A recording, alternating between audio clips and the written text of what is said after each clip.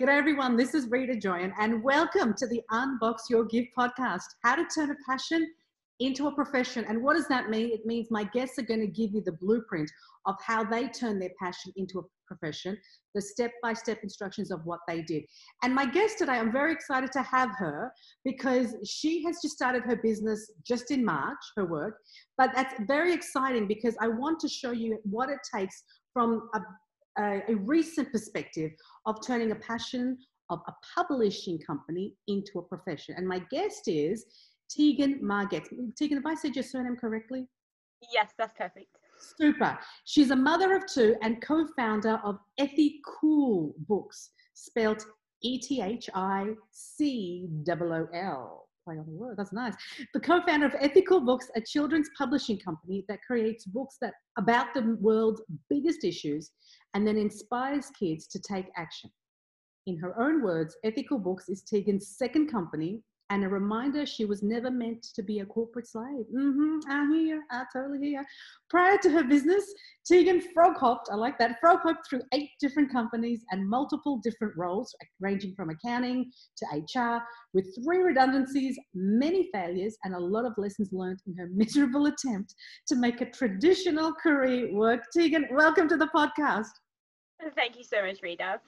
Well, this is really exciting. Now, there's a lot I want to get into about the journey of how you've even started 2 companies and the publishing house. But before all that, we want to set the record straight and see how human and vulnerable you are. Give us an example of a failure that you've had to taste through this journey. Yeah, absolutely. So I started my first business, which was as a freelance copywriter when I was 5 months pregnant. And so I was basically, in the thick of it when my first son was born. So basically what this meant was a lot of late nights, a lot of very tired work. And I was, at the time, I was freelancing for one of Australia's biggest underwear brands. And I was tasked with sending email marketing. So I had drafted up what I thought was an excellent email and sent it at 3 a.m. I woke up at 9:30 a.m. and I had an abusive voicemail from the agency manager. So instead of an email that said final sale, I had written renal sale. So an email about a kidney sale went out to over 100,000 people. They weren't very happy. Oh my God. Sugar. Were you okay after that incident? Because that would have just put you in panic mode. Yeah, I think because I just started my business and I was like, it's all about reputation. I want to nail everything I do. I was absolutely mortified. I was like, they're going to tell everyone, then they're never going to use me again. Like, this is the end. But I think over time I've kind of realized, it's more funny than anything. Okay. Yeah, totally. Well, you live to tell the tale and to laugh about it. So that's the best part of the failures. So tell me now, this is your second company. Was the first company your copywriting, like your direct marketing? Yes, absolutely. So I have sort of it's just me. I'm a freelance copywriter and I do digital marketing as well. So. Fantastic. And with the digital marketing, do you only work with companies or do you work with solopreneurs? Do you work with SMEs? Like, who is your clientele? Yeah, absolutely. So it's been very varied, but I definitely love working with small and medium-sized businesses, just because when you have that high touch with the actual founders, they're such passionate and inspiring people, and it's just the most you feel your impact a lot more than working for big corporations. I like that. I'm just interested to know, Tegan, what inspired you to start the business at 5 months being pregnant? I know, that's really so crazy. So I think it was really interesting sort of career journey for me. I always thought that I would be this high flying, powered businesswoman. That did not work out for me. It was literally just like failure after failure. It started when I was 22. I worked for KPMG. I got an internship. There was 150 of us, and only 2 of us didn't get invited to be grads. One guy had this sexual harassment issue with his manager, and the other person was me. I'm not sure why, but I guess I just felt I wasn't a fit. And I think that really, honestly, that journey just kept going. I just kept going from business to business, and I would be okay for the first few months. then I wouldn't like the politics, the role would get boring. I didn't respect my manager. It just never felt right. And so I think it just grew in me this idea that maybe it wasn't the right path. And then just randomly, I think in 2009, so a really long time ago, a friend had asked me, oh, would you like to write a blog just for my website, basically? And I was like, oh yeah, sounds fun. And then when I did it, it was just like this moment, and I was like, I think this is what I'm meant to do. Like, it didn't feel like work. I just completely loved it. Like, I would do this for free. Like, I was doing it for free, and I would have continued that way.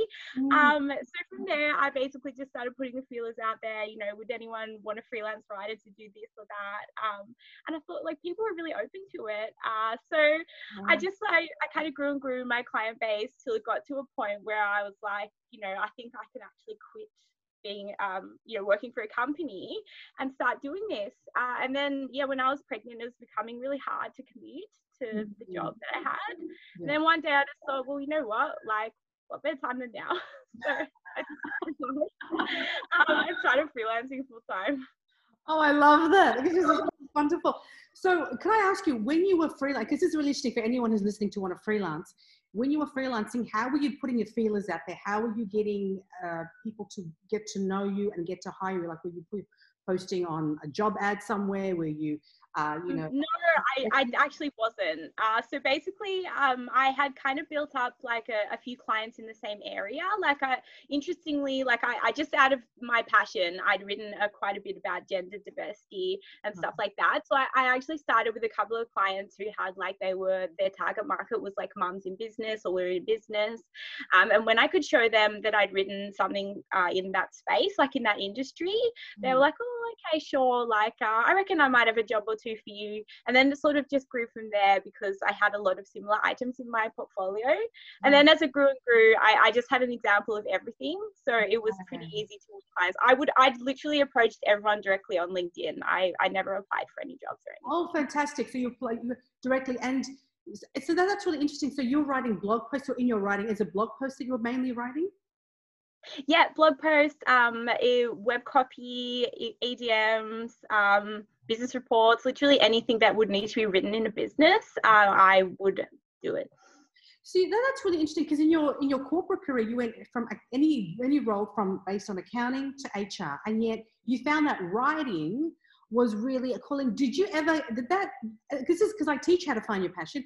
Did you ever find that, you know, the writing, the part of it that you really enjoyed, did that ever ignite in you as a kid or during your journey ever? And then you kind of said, oh, you know, I'll leave that aside and I'll just go to do the HR or the market. Yeah, definitely it did. I think it's so interesting because whenever I'm also talking to people about my journey, I just say, like, think back to your childhood and what actually made you happy. So yeah, in my childhood, I was just a prolific reader and writer. I would literally write a new storybook every week. Wow. So, and that just gave me so much joy. So I think if I look back, it really made sense that that's something that I would have ended up doing. I think along the way, you know, we get distracted by society's expectations and where we think the money is and all the rest. But yeah, it you know, when I kind of found that again, I just thought, why did I ever do anything else? That's so interesting. At what point, if you can think back to me, please, Tegan, at what point did you turn down the volume of your love of writing? Like, what happened? Were you at school? Were you, like, you know, you had to concentrate on exams? Did someone say something? Like, can you recall at what point you had to turn down the volume of the love of writing, because then you forgot about it, because then you became an intern and you went and did, you know, 8 different companies came along. What point was that? Yeah, actually, I think this interesting idea, and maybe we're moving away from it in school, that you need to try everything and be good at everything, a breadth of things as opposed to a depth. So I think back at school, you know, you have the hard subjects like maths and science, and I persisted with them just because I felt like that's what I should do.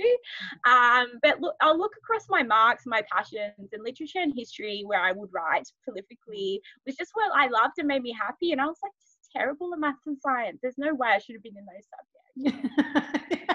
Accounting, I mean, that was a massive mistake. I still feel so sorry for KPMG. They should never have hired me. For anyone international gets, KPMG is a big accounting firm in Australia. And so that's what she's like. Okay, so you're 5 months pregnant, you start freelancing, you stopped commuting, you stopped your job, and now you're doing it full time. At what point did you think, I'm going to start a publishing company? Yeah, sure. So, I think the interesting thing about starting a business, even if it is just a little freelancing business, which is sort of really what I have been doing mostly, is you get the confidence to back yourself. And that has been, I reckon, the most fundamental lesson that anyone needs to learn to get out of that corporate life. Just back yourself, know you can do it, know you're going to make money in the end, and know you will succeed if it's your passion. So essentially the journey for me is like, I still love writing. That's just who I am. It's what I'll always do. But last year, very sadly, my mum passed away. And that like funded, and at the same time I just had my second son. So it was a very traumatic period, and I think that really kind of ignited that next journey in pursuing my passion. So it wasn't just going to be about writing, for other people and helping them grow their businesses, which is lovely, and I'll always in a way do it. But it was basically like, well, there's the next generation here. Then they're not going to have like, other people may not have their amazing grandparents in their lives. I want to teach them something. I want to give back.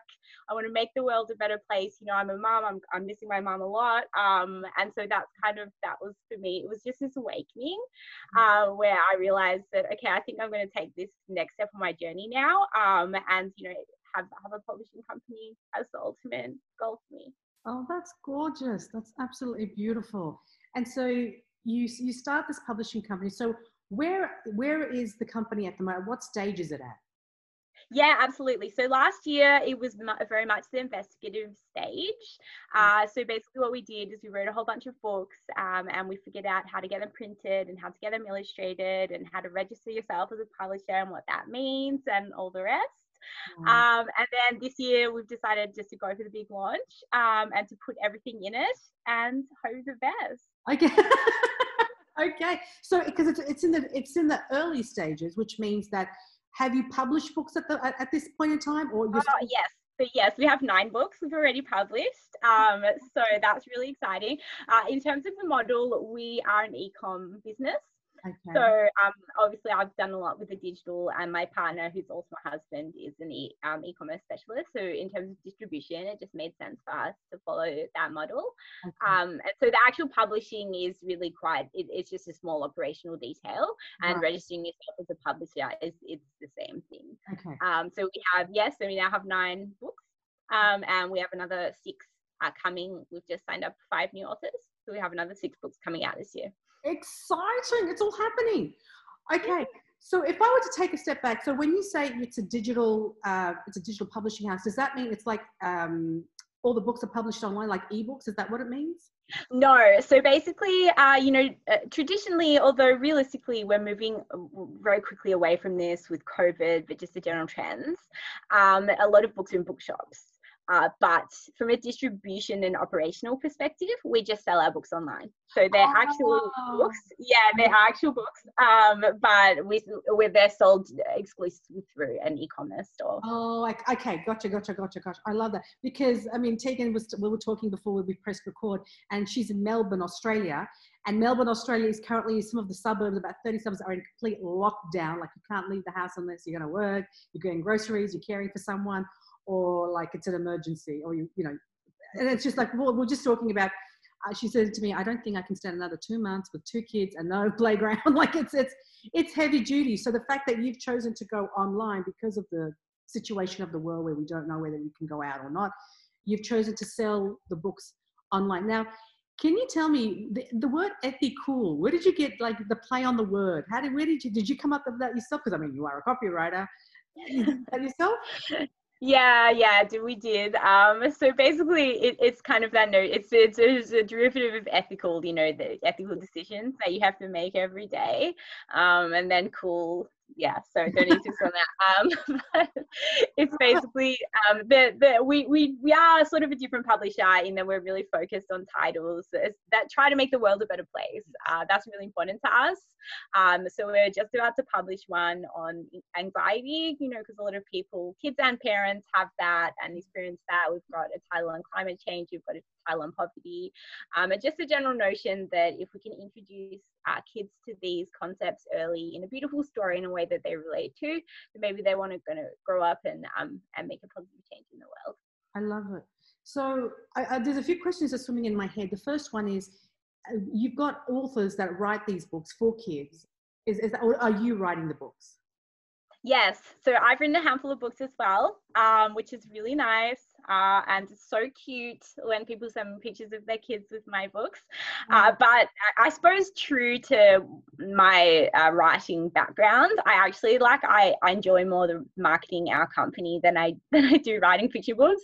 So at the moment, I've got 3 titles that I published, but I'm just going to focus on growing the business and growing the message. So I'm really excited to do that.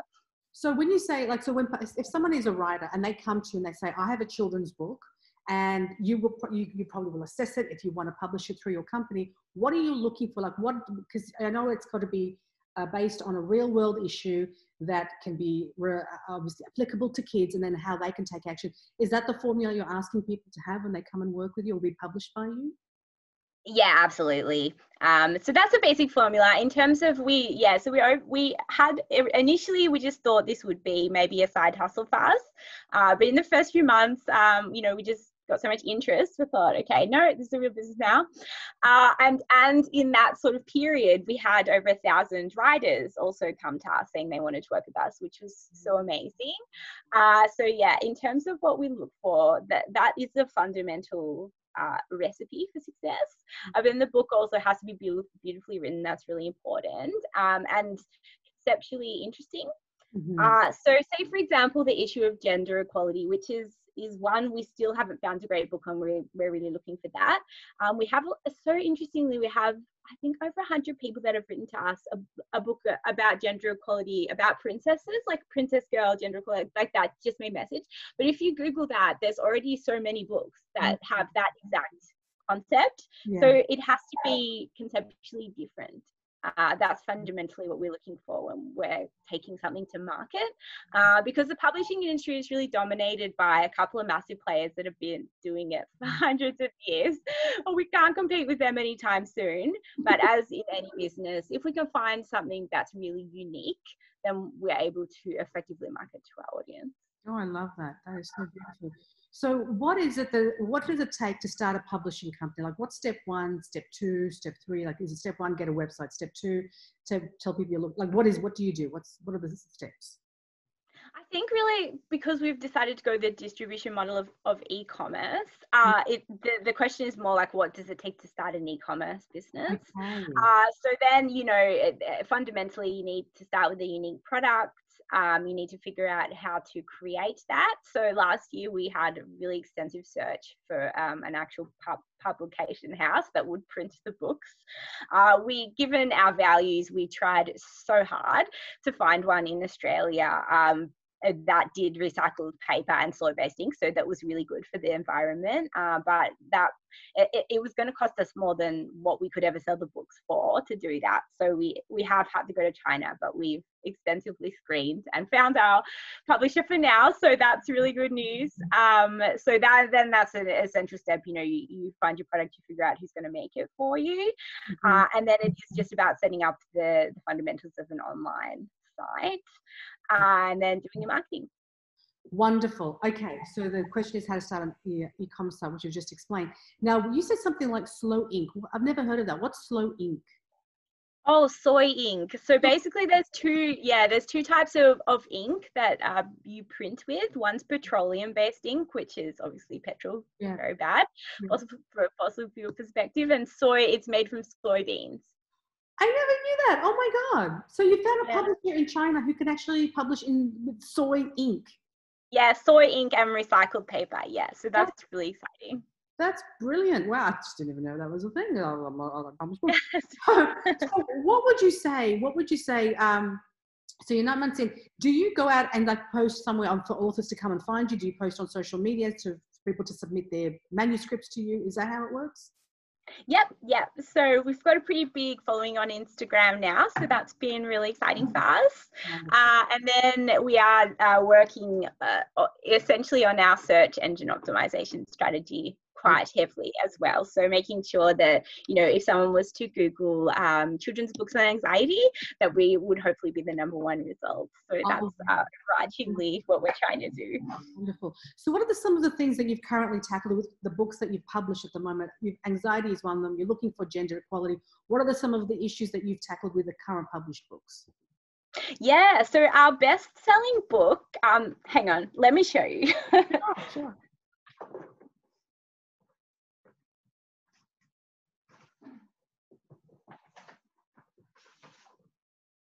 So our basement is also functioning as our warehouse at the moment. Typical startup lives. Yeah.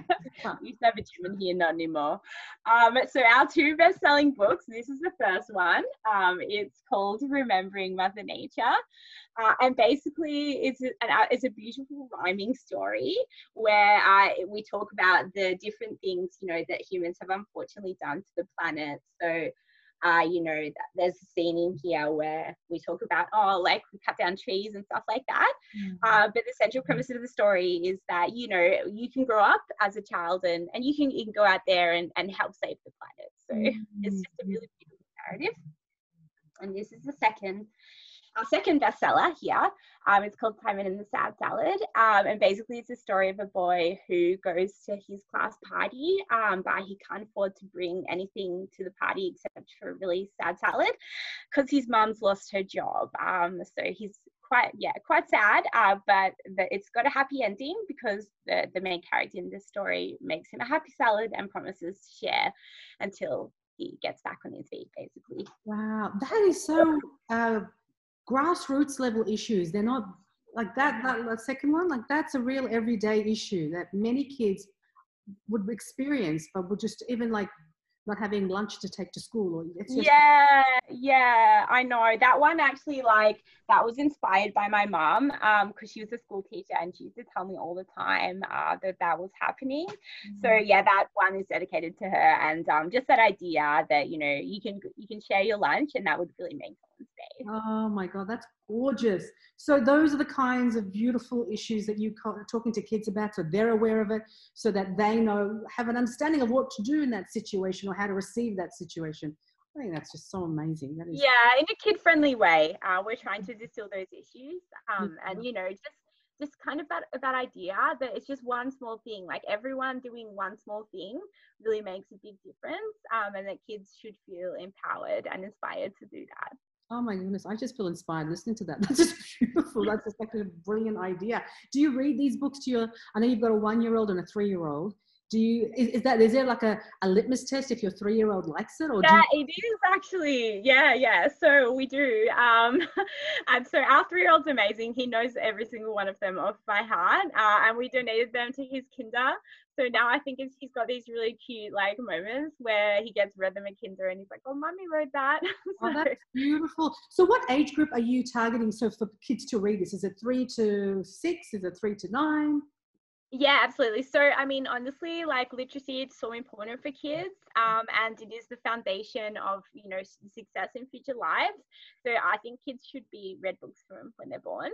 And I think in terms of the concepts, we would generally say it's, you know, newborn to 8.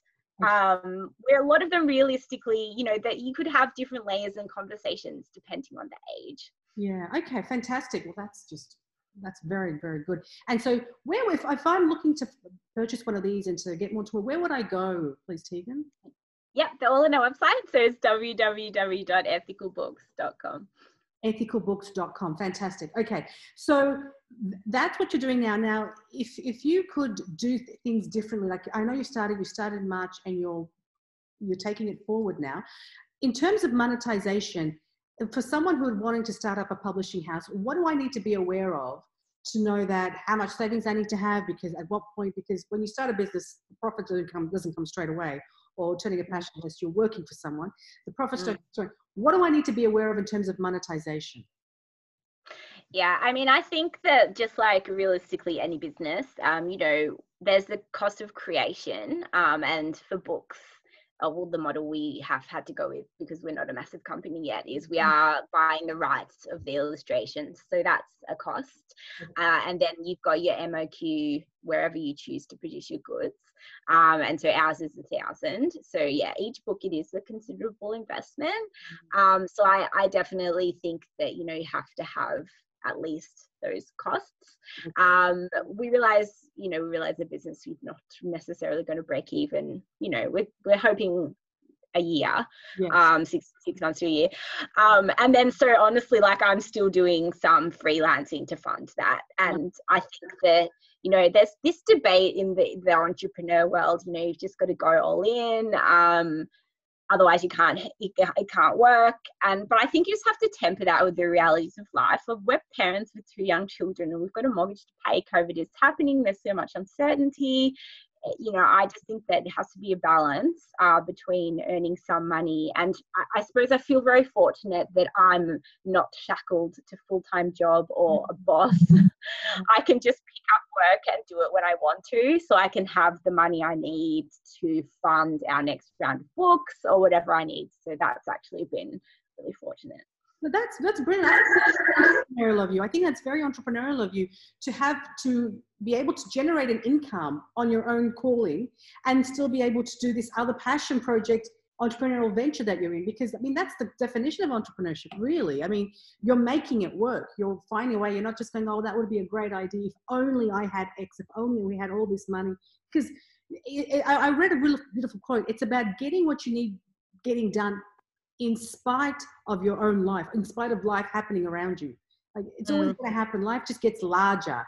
It doesn't get simpler or easier. Like, as you get married and you have a kid or have kids, and then you add on to what you want to do as, you know, in your world, life just gets bigger. And it's about how you handle that intensity of bigness that allows you to have more opportunity. I mean, wouldn't you say that?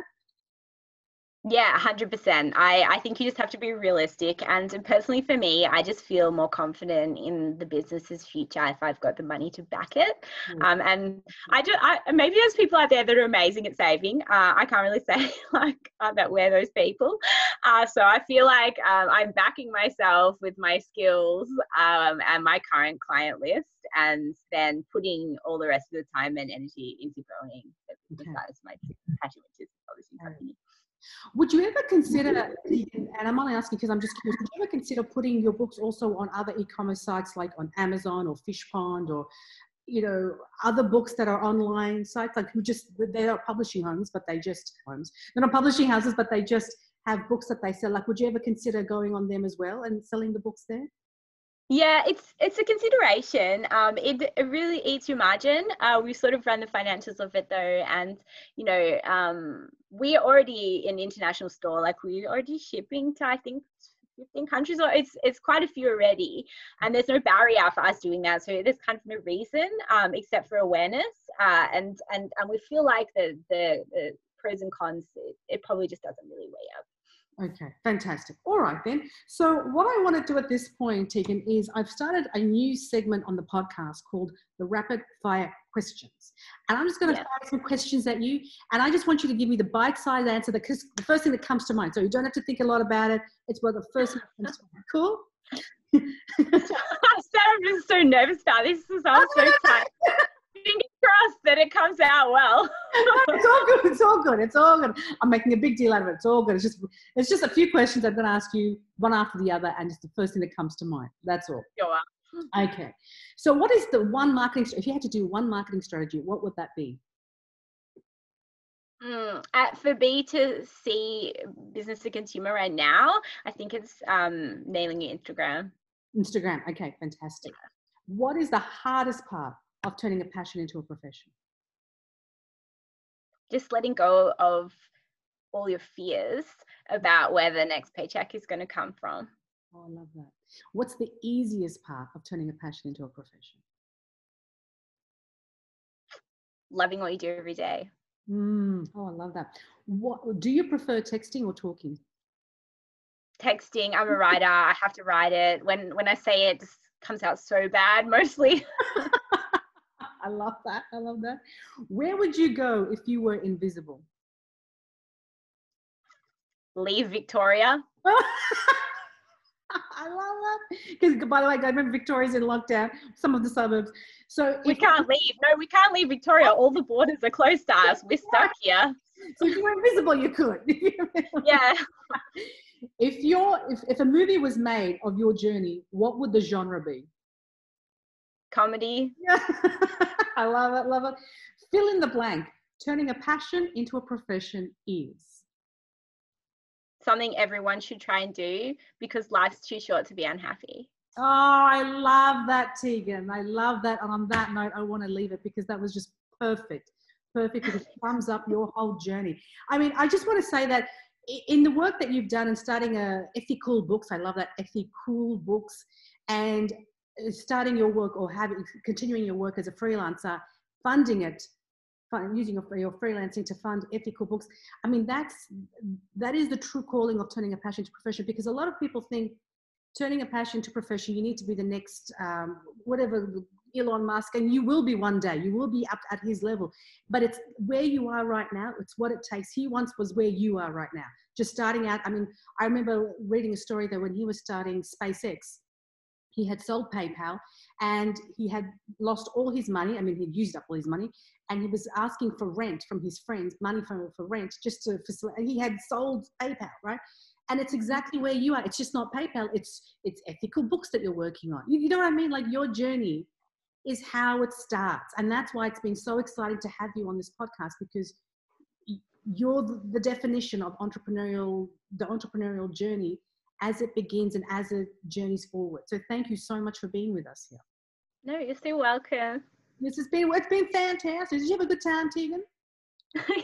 Yes, thank you so much, Rita. I really enjoyed it. Yeah, I'm only saying that because Tegan was saying to me that she woke up at 4 a.m. because her kids woke her up. And she's like, I hope the words come out properly. And I know you've done Yeah, I have no idea what I said. Just edit it out if it's rubbish. That's totally fine. It's all good. It's all good. I've had a blast having you. Thank you so much, Tegan. Thank you, everyone, for being on the podcast. If you like this episode, please comment, please share, please put out a review on Anchor and on iTunes to tell us what you know and what you think. And if there's any questions that you'd like answered, please let me know. Thank you so much for listening, and we'll catch you on the very next episode. God bless.